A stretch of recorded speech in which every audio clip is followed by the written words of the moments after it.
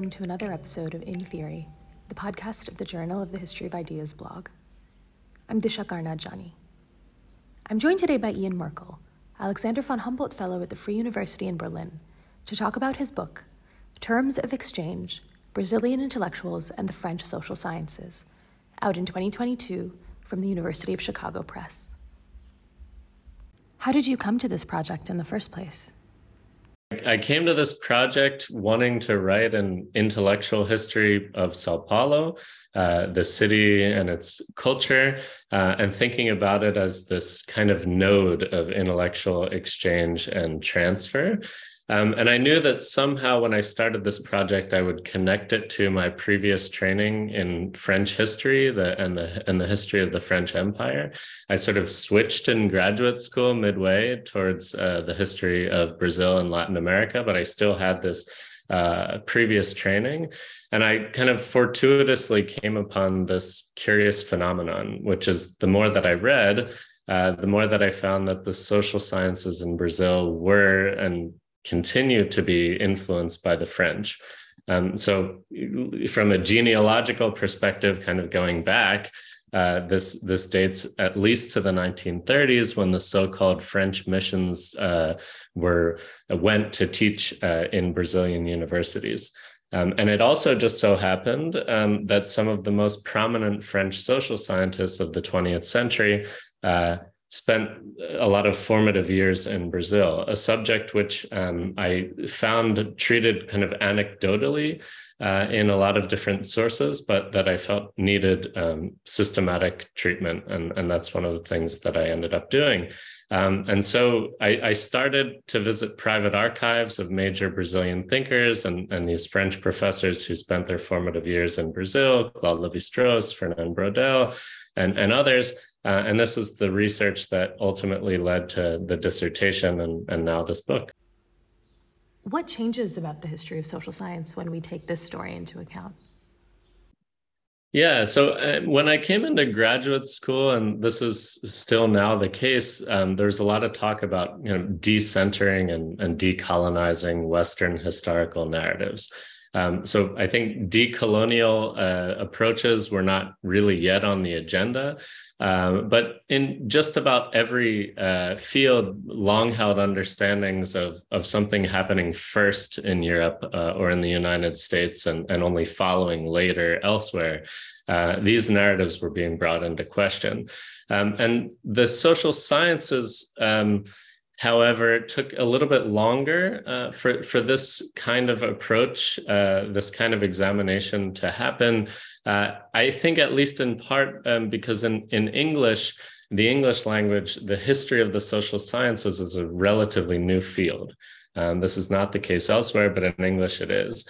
And so what I see in this light is that different from other areas, politics, arts, etc., the fact of inequality structured this dissemination and institutionalization of the social sciences. Because if arts are in politics or other areas, a lot of these phenomena are happening simultaneously across the globe. The social sciences, like the sciences themselves, require a certain amount of infrastructure, right? You need to have universities, departments, funding agencies, all of these kinds of things before the social sciences can really take off. And so because of this, it's largely true that the institutionalization of the social sciences takes place earlier in places like Germany, France, England, the United States before they do in the global South or even in Eastern Europe for that matter. So this is kind of the basis of the story, one of inequality, where French scholars were brought to found the University of Sao Paulo, Brazil's first university, and to teach there. But as I show, Brazilians were there at every step of the way. They were colleagues, they were friends, they were students, they at some times were the kind of mentors of these Frenchmen as they developed their respective disciplines: history, geography, anthropology, sociology, etc. Some of the names and figures that feature prominently in this book are people like Mario de Andrade, Cal Prado Jr., Gilberto Freire, and Florestan Fernandes, and I show how they influenced not just the thinking of these French scholars, but also how research was conducted, right? So we see this both in terms of kind of theoretical approaches and also more practical methodological approaches to things like social structure, historical temporality, et cetera, et cetera. And I think that this is important for a variety of reasons, but particularly in the American Academy, because we far too seldom consider the methodological importance of non-European or non-American authors. So I think every area specialist will know of certain thinkers of their respective part of the world, right, that they might incorporate. But I think it's hard to find, especially when we're talking about, methodology of anthropology or sociology or even history, to find, non-European or non-North American thinkers. And so one of the things that I really wanted to do here is to make Brazilians legible outside of Brazil, beyond the place that they study, right? And you're making, I think, a really important point as well, as you just mentioned, about the infrastructure and institutions that are tied into and fundamental to the development of something like social science or really any academic discipline. And so, you really focus this history in many ways on Sao Paulo. To what extent is this an institutional history, really, of the Brazilian university? And if it is to some extent an institutional history, how in the writing of this did you tie that into something like the kind of self-consciously intellectual history? Where do those things meet for you in this book? Yeah, thanks for bringing this up, Disha. So it is very much an intellectual, an institutional history of the Brazilian university, but also kind of para-university organizations. So some of these include things like the Association for Brazilian Geographers, but also something that's called the Society for Ethnography and Folklore, run by Mario de Andrade, and in which the Levi-Strauss couple, Claude but Dina, would kind of help to launch this institution.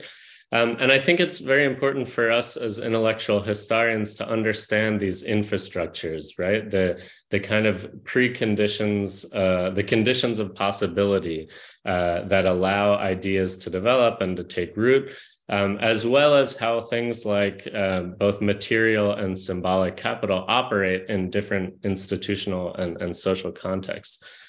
So the first thing I should say here, right, is that the book is deeply rooted in how Brazilians have dealt with the history of their universities, the University of Sao Paulo in particular, and how in their respective disciplines became institutionalized in this context.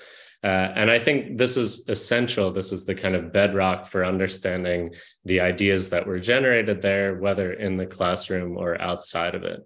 But at the same time, because this is a book that deals with intellectuals and their ideas, I did want to give this kind of autonomous realm of thought its own space, right? And so in terms of the ideas in the book, you'll see things like Brazilian modernism, the way that Brazilians in this period of the 1930s and 60s were thinking about race and culture, particularly indigenous and Afro-Brazilian, and also the research that was going on in what we might now call political economy and the precursors to dependency theory. And so when you were after both, the contours of this institutional space, but also these ideas that, as you said a few moments ago, really are not taken up methodologically outside of their context as much as they should be, I'm really wondering then how you kind of go into an archive with maybe these being your imperatives. Can you tell us a bit again, especially for our listeners who maybe are starting off on a research project, what your research practice was like in these archives, and how a person can go about building an account of the shared intellectual life when part of your story is about how it was really not so legible unless you were looking for it. Yeah, so I think for those of you interested in working on the history of ideas or intellectual history, and this is the space in which we're talking right now, what I would encourage people to do is to kind of take a dialectical approach between text and context, to find authors that you find interesting, read them, be aware of them, and also try to understand the institutions through which they passed, the people with whom they corresponded, and to kind of build out this network from the single individual into a much wider context. A context which not only is the kind of backdrop to their work, but actually fundamental for informing it. And so I should say that I maybe start by saying here that I'm among the most archival of intellectual historians that I've met. And so there is, of course, there's very good scholarship among intellectual historians or historians of ideas that mostly work with pre-existing literature on great thinkers, of which there's a great deal. But I think because I was trained by social historians, my approach is a little bit different. So I start with the infrastructure and move to the ideas rather than the other way around. And again, I'm interested in knowing, who is exchanging with whom and why, as well as what was exchanged. So to be kind of nitty gritty about this, how does this work? How does one go about doing archival work with this in mind? So kind of selecting a group of individuals, however loosely defined, identifying them, seeing if they have private archives or other institutional archives with which you can work. And then, go into the field, begin to conduct research into them, conduct informal interviews, sometimes with people who may have known them or who may know different sources about them, locate these archives, again, of institutions through which they passed, maybe that if they're professors, maybe that they taught at, if they're artists, maybe if there's some kind of artistic community with an archive or museums, etc.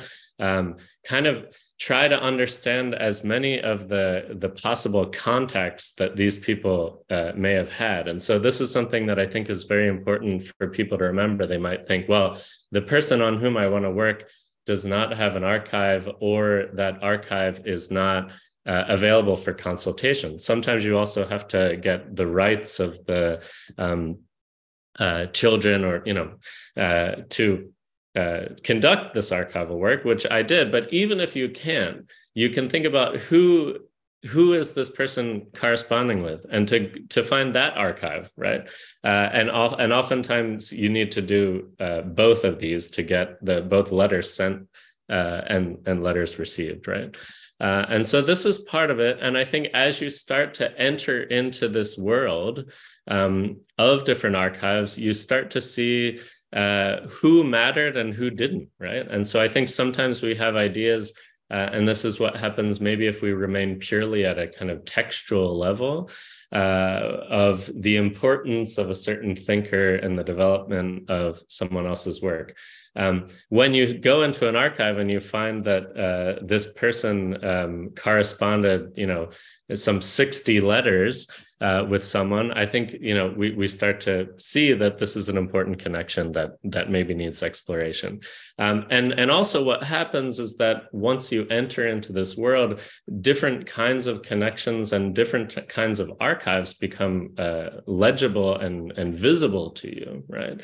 And so with all of this in mind, this kind of snowballing effect of archives communicating with each other, you then either prior to this or meanwhile start to develop important themes or sub-themes that you want to work through. So I was interested in the exchanges between Brazilian and French thinkers. So oftentimes in French archives, I was looking for Brazilian names. And in Brazilian archives for French names, right? And so we start to see this kind of coming together around the questions that you ask, but ultimately also allowing the archive itself to inform your practice. And so just to name some of the archives that I used in this, again, the private archives, personal archives of Lévi-Strauss and Brodel, as well as Gilberto Freire, Mário de Andrade, Cal Prado Jr., as well as institutional archives, the University of Sao Paulo's archives, the Association of Brazilian Geographers, the French Ministry of Foreign Affairs, and what ultimately, we see is or at least I kind of offer through this is a sort of historical anthropology of intellectual life and the connections between these people. Could you tell us a little about the role of personal relationships in the story that you're telling? Because the way that you chart the importance of these relationships to the development of social science in Brazil and between Brazil and France really reminded me of what, for instance, Leela Gandhi has called affective communities. Could you say more about the role of these communities in your book?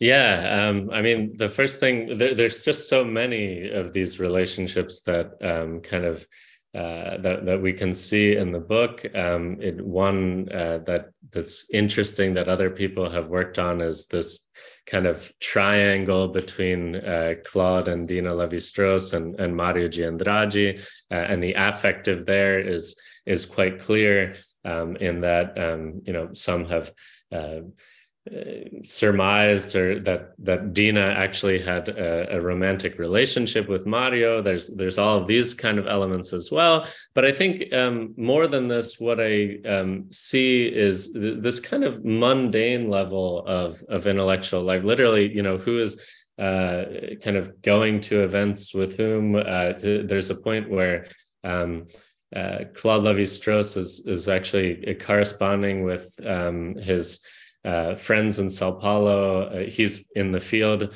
but about the sweater that he borrowed from one of them. So, I mean, some of this might seem for people who are interested in this kind of highbrow intellectual history, might find this a little bit irritating. But I think that what I really want to point to is that these are very much human relationships. And so I think that we need to take these relationships into consideration, particularly when thinking about international circulation and the production of knowledge for sure, but especially this kind of circulation, who is invited where and why, and what kind of affect is involved in this. So the part of this we see in these relationships on the ground in Brazil, but another element of this, and this comes back to the question of archives and what's unexpected there, is when I started to do this archival work in France, really with the regard, my perspective looking onto Sao Paulo from there, what I found is that this group of French scholars who went to Brazil in the 1930s, when they came back to Paris in the 1940s and 50s, when they kind of assumed their first professorships in Paris and started to build the social sciences there, that they were each other's most important collaborators, right? Brodel and Lévi-Strauss have some 60 letters exchanged together, as well as with other two central figures in this book, Roger Bastide and Pierre Monbeg, that I haven't spoken about. And they use, not only do they have this collective experience of having been in Sao Paulo and in Brazil in the 1930s, a period of extended separation from their country, of an unfavorable job market, and kind of precarity, of war, of geographic and social mobility, that kind of all of these things they bring back with them. And these relationships remain, kind of some of their most important throughout their professional life, right? And so I think it's, there's people, Raymond Williams has some excellent work on the Bloomsbury group, and some of the, it's both a sociology of this group, but also attentive to these questions of affect, I think, despite, maybe in addition to the Marxist perspective that he offers, right? And I think that combining these kind of aspects, right, a kind of social perspective on intellectual life, but also one that considers questions of affect is quite important. And just to kind of tie into my current work, I'm writing an article right now on Laurette Séjourné, Italian-born French nationalized intellectual who anti-fascist, who ends up in Mexico in the 1940s, along with the surrealist painter Leonora Carrington, and their relationship, right, both through correspondence, but also through the intellectual work collaboration that it generated. You're also really careful in the book to frame the transformations taking place at the university in between French and Brazilian social science in the context of the massive political shifts of the 1930s. Could you say a little bit more about the role of fascism and the war and the 1930s more broadly in the story that you're telling? So basically, the book deals with this period between the 1930s and the mid-1960s. And during this period, both Brazil and France experienced the economic crisis of the 1930s. Both experienced fascist or fascist-inspired politics in the 1940s. France, of course, under Nazi occupation and Vichy, and Brazil under Getúlio Vargas, who's in power from 1930 through 1945, before becoming democratically elected again in 1951. And so even if in this later incarnation, Vargas takes a left turn and becomes a kind of father of the poor, he is a corporatist, if not a fascist, and more often than not interested in co-opting workers rather than really representing their interests.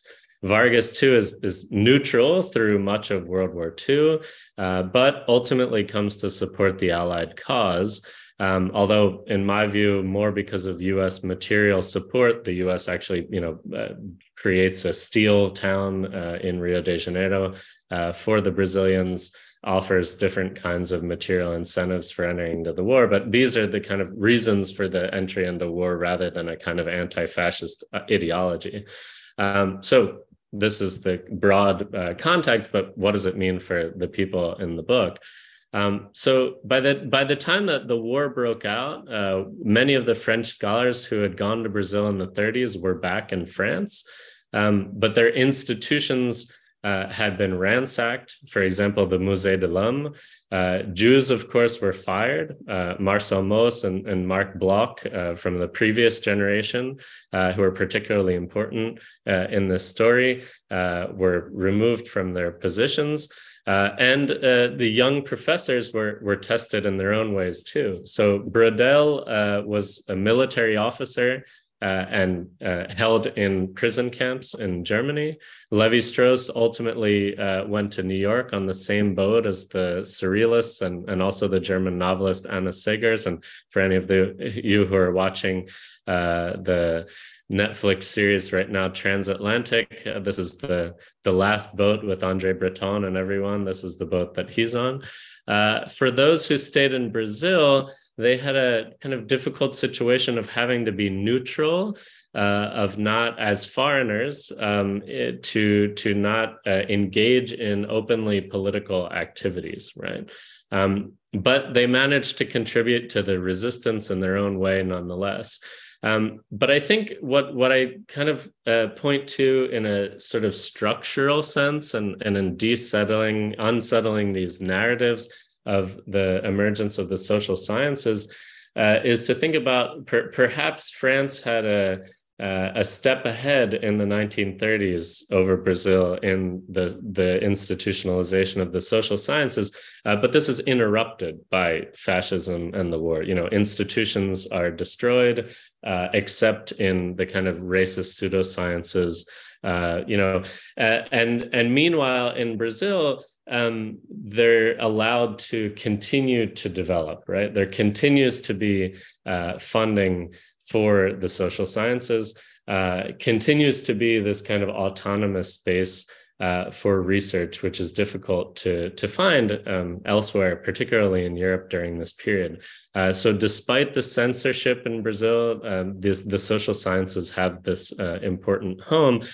Meanwhile, in Brazil, for Brazilian intellectuals, I think we see something in the 1930s and 40s, which is sort of similar to the early fascist period in Italy, where a lot of left-leaning intellectuals actually came to work for the state. So Mario de Andrade, for example, heads up this institution for historical patrimony, kind of looking at architecture and immaterial heritage, continuing in a different way the work that he was doing in Sao Paulo. But radicals like Cal Prado Jr., he was a communist, were imprisoned, right? So we have a kind of wide variety of experiences there. In terms of colonization and decolonization, it's important to remember that France was a colonial power during this period. And Brazil, one of the things that I try to do in the book is also to consider the Brazilian nation state as imperial, right? As kind of mirroring what's going on in the European empires, even if it's not officially an empire. So France in the 30s onward is a kind of reformist empire, and Brazil was expanding rapidly into its interior, displacing indigenous people, bringing new populations under the tutelage of the nation state. And this is very important for the context, but also formative context for the disciplines that I talk about: anthropology, geography, even sociology were closely and tightly knit with these ongoing processes of colonization. So most of the people in the book were kind of critics of the excesses of empire. They were, in their own way, anti-racists, at least in the time that they were working. But as I show, they were also highly dependent on kind of colonial institutions. And so, for example, there's Roger Bastide, who in some ways is one of the most admirable people, or at least I hope to present him as such in the book. He came to work on Afro-descended populations and religions in Brazil, connecting them to Africa, working with local communities, Candomblé communities in particular in Salvador. So he also co-authored a very important fundamental book with Florestan Fernandes, which points to racial discrimination in Sao Paulo. It's called Whites and Blacks in Sao Paulo. And of all of the intellectuals in the book, he's one of those most sympathetic to African emancipation, to African culture, to all of these kinds of themes. But even still, Bastide worked for the French state, the French colonial state. So in the 1950s, his research brought him to Senegal, to IFAN, the Institut Français pour l'Afrique Noire. And Senegal, of course, is still part of the French Empire.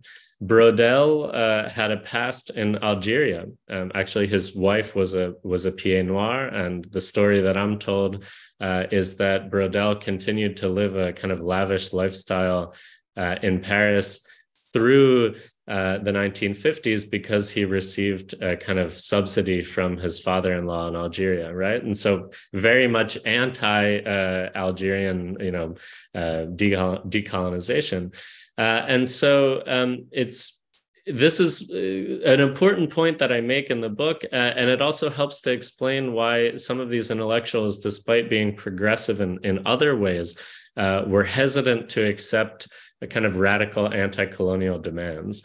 And it's this, in this context, there's a whole chapter of this in the book. I won't kind of bore you with it here, but of the French reception of Gilberto Freire. And so Freire, who is Brazilian, makes the case that Portugal had a particularly humane colonial enterprise, as well as, slavery also looked different in Brazil and in the Portuguese Empire than it did among the Anglo-Saxons in particular, with their one-drop rule. And so there is this kind of utopian idea of a more just, more racially mixed imperial formation that might be a way out of radical demands of decolonization.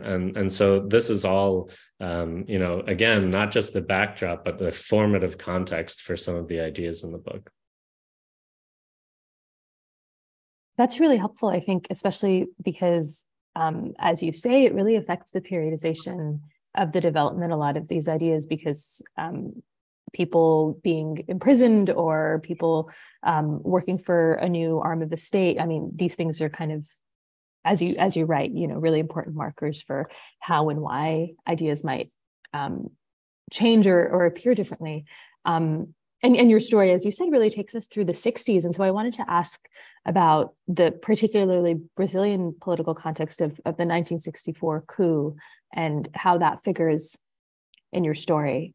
Could you tell us more about what role that plays? Yeah, so the 1964 coup has a profound impact on Brazilian social science. The U.S. supported the military coup, and 2 years after the coup, in 1966, there are agreements between the U.S. aid and the Ministry of Education and Culture in Brazil, which reformulate the Brazilian university system. They overhaul the educational system. And so among the changes that are brought about are a kind of abolition of the old cátedra system. This is the old kind of professorial system, similar in some ways to the German system now, and the emergence of departments. And so one of the things that I do in the book is to make claims about the importance of interdisciplinarity in Brazil, in Brazilian universities in the period between the 1930s and 60s. And this was in part because departments didn't exist. And so this earlier context that allowed for a kind of total social science, interdisciplinary social science, starts to change pretty quickly after 1966. And simultaneously, we see a crackdown by the military on leftist and left-leaning intellectuals. So some are in prison, others sent into exile. Florestan Fernandes, who's figures in the book and is the University of Sao Paulo's probably most important sociologist, he went to Canada.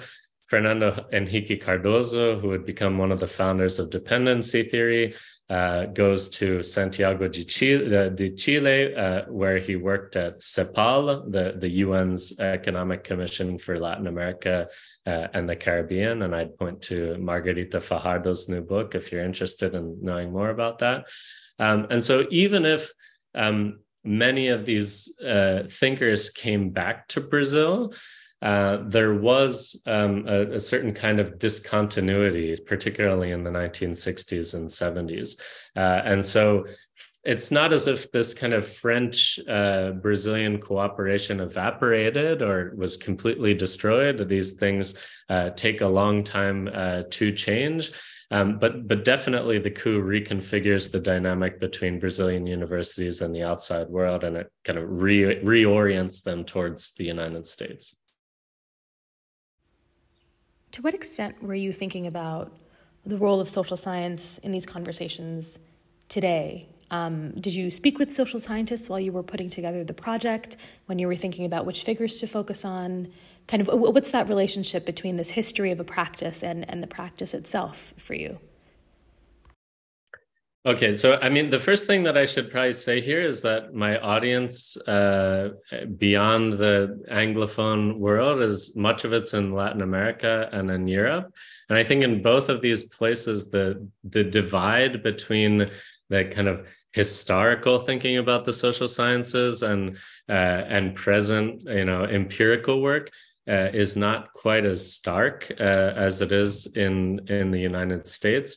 And so I think my story in some ways actually it tells us how, not so much how we got there to the stark divide in the Anglo context, but why this was not the case in France and Brazil.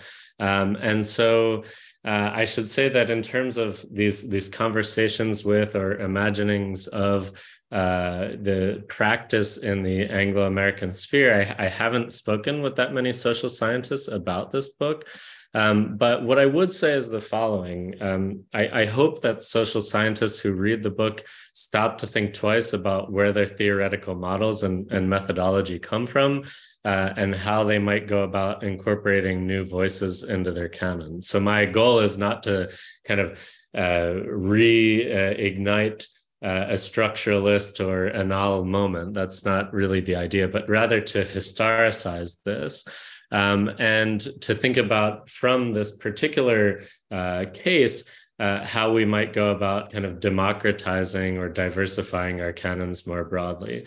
So unfortunately, in the US at least, and this of course depends on the field, social scientists will primarily cite scholars from the global north, even when they work on the global south. And the spaces that they work on more often than not, provide kind of raw data, but not theory. And I think this is highly problematic for both political reasons, but also because as historians, we see that it's untrue. This is not how things actually looked. And Latin America in particular played a significant role in the development of theory. I think it needs to be taken more seriously as a source of knowledge in the social sciences. And I see, for example, you hosted Eleni Zeleke, Ethiopia in Theory. And so I this is the kind of work that I think we need in a lot of places and that I hope starts to,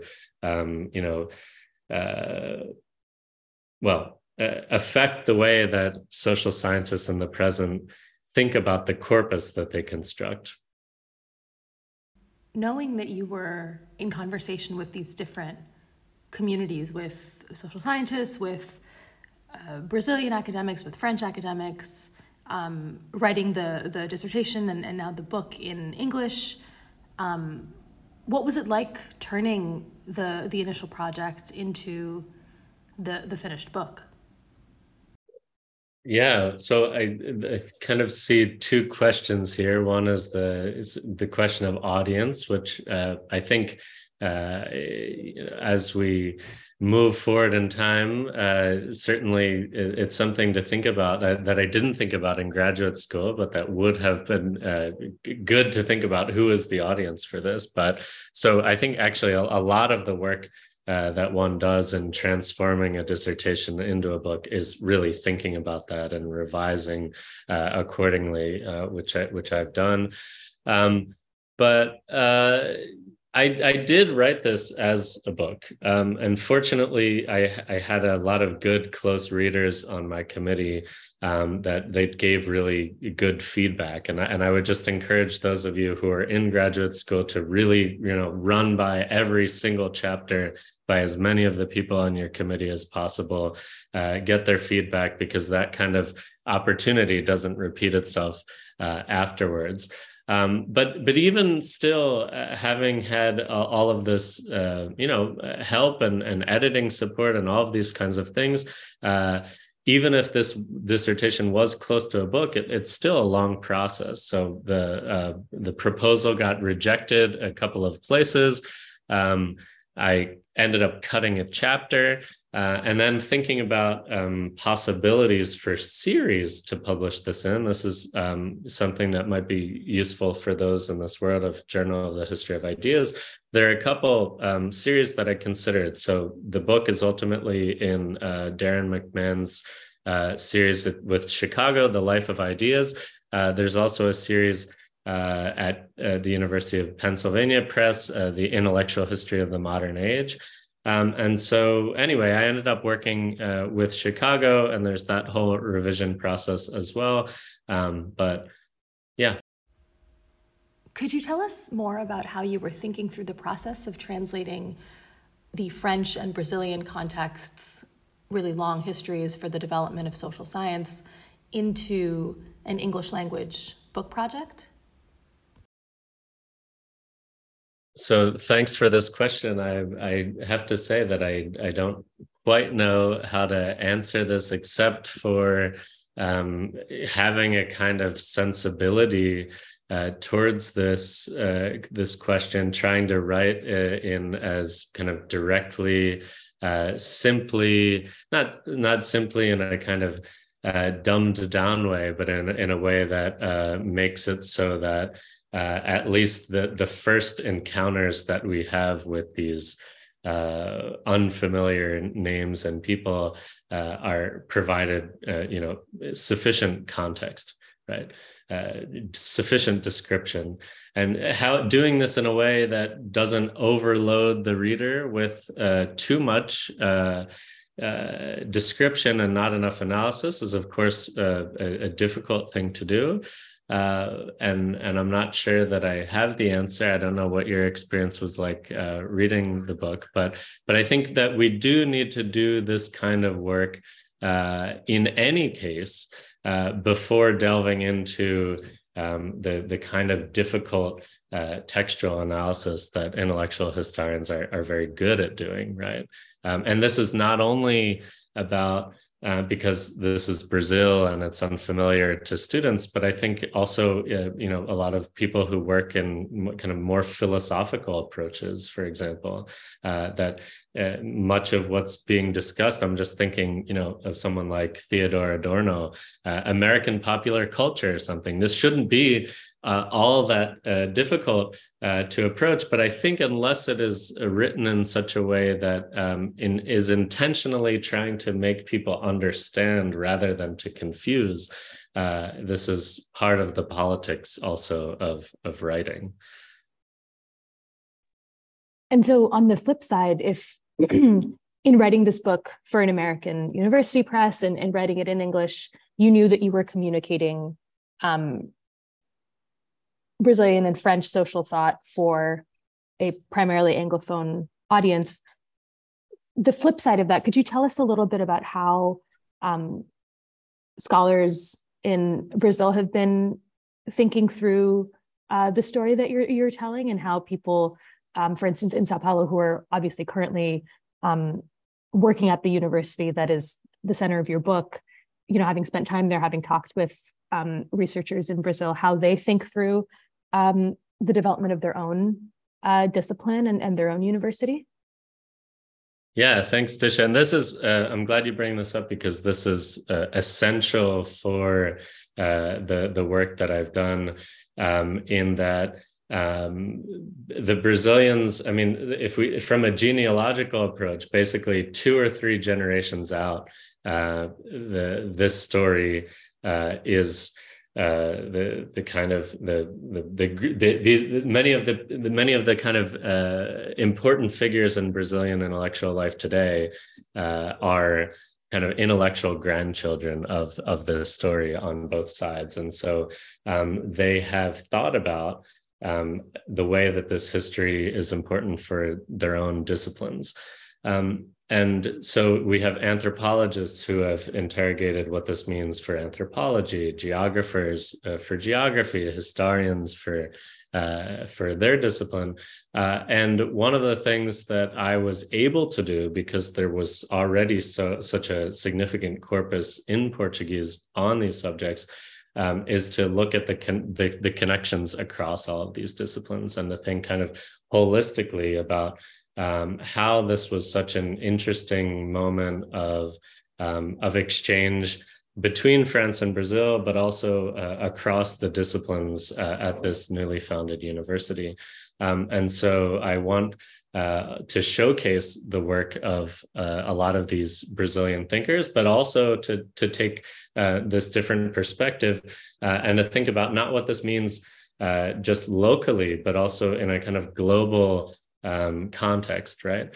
What is the significance of this story for global intellectual history? And so we both met at the Free University of Berlin Center of Global History, in which there is a graduate program in global intellectual history. So I've very much been thinking about these issues, framing the book in a way that deals sufficiently with the local context, but also bringing this context out of Brazil and into the world.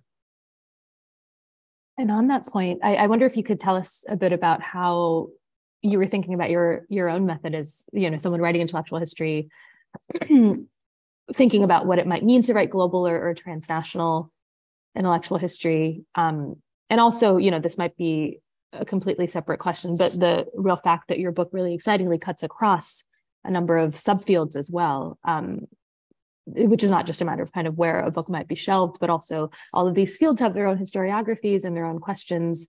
Just to name a few in your book, you've got diplomatic history, political history, the history of ideas. In that kind of sorting question, but also methodological question, how did you go about, thinking through what kind of intellectual history this is? So honestly, I sought to tell a story of a group of intellectuals and the world in which they operated, a world which helped to form them and their ideas. And so this led me down a number of different paths.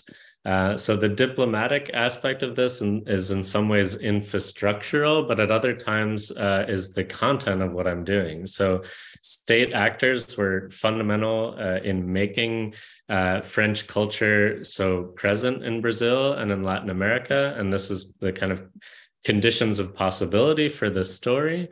Some of the negotiations for making these professorships French rather than of another nationality happened because of this initiative of the French state. But beyond this, the book interrogates what it means to be a kind of Latin Americanist in France and elsewhere, as well as for Brazilians, what it means to be kind of the privileged interlocutors with certain movements, whether they be literary or social scientific from elsewhere. I think that we're all diplomats in some way, shape, or form of our own scholarship, whether or not we recognize it. And this is particularly important when looking at the circulation, international circulation of ideas and people.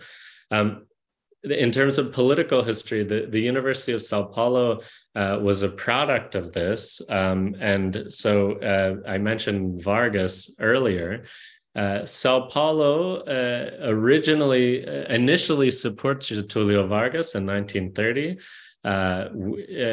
Vargas overthrows Brazil's first republic with the promise of a kind of reformist government, but ultimately stays in power. And so the very Paulistas, from the people from Sao Paulo who had supported him, come to resist him in the name of the return of the Constitution.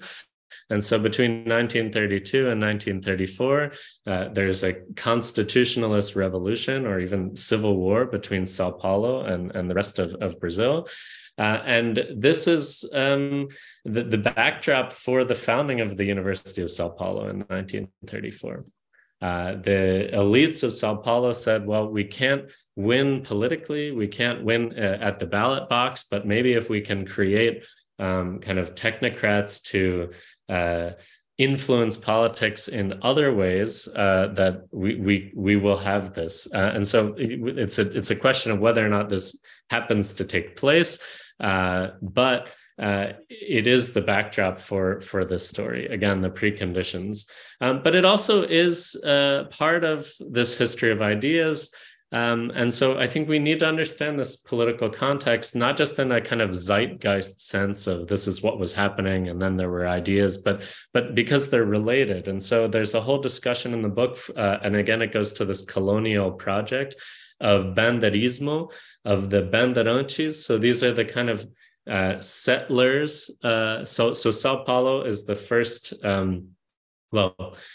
not the first, but it likes to think of itself as the first interior state of Brazil, where the kind of push to the West, which is ongoing today, soy, cattle, etc., in center West Brazil. This starts in Sao Paulo, but it also goes back to the colonial period when the bandeiras from Sao Paulo pushed Brazil's border west, Portugal's border west, into what was then Spanish-controlled lands. And so part of this idea of kind of Sao Paulo's modernity, Sao Paulo's dynamic nature, Sao Paulo's even, entrepreneurial spirit is tied to developments, not just in popular culture, but in the social sciences during this period. And so I think this is important to remember, this context, political and cultural context of the university, as we witness in the US right now, another round of culture wars. The humanities and the social sciences are and always were politically charged, subject to political choices about funding, et cetera. And this is a case in point of that. And in terms of the history of ideas, some of the most prominent French social scientists of the 20th century spent their formative years in Brazil. So it was essential for me to tell the story of how Brazil and Brazilians figured in the development of these ideas. Because your book cuts across a number of different subfields, the history of ideas, the history of science, Latin American history, transatlantic history, French history, how do you hope we might teach this book? I hope that the historians of science take up this book and some of its ideas, because I do see, unfortunately, a kind of divide between historians of social science and historians of science. And there are reasons for that, but I think that we've maybe reached a point where we can overcome this divide. So I would love for it to appear in classes such as that. But probably the kind of courses where this book would fit most directly would be Latin American focused courses. This can be read as a kind of monograph, an intellectual and cultural history of Brazil. For courses in kind of in European intellectual and social theory, I think that maybe not reading the entirety of the book, but assigning parts of it in conjunction with some of the kind of great texts that are present in it might be interesting. So, for example, if you're going to end up teaching Brodel's The Mediterranean or Lévi-Strauss on structuralism or these kind of things, having this as a kind of secondary reading for it, as well as some suggestions for Brazilian texts that we might include in these kind of broader methodology courses. And so this is something that I hope happens not only in history, but also in allied disciplines, anthropology, sociology, et cetera, particularly as people start to turn towards the history of the social sciences, which is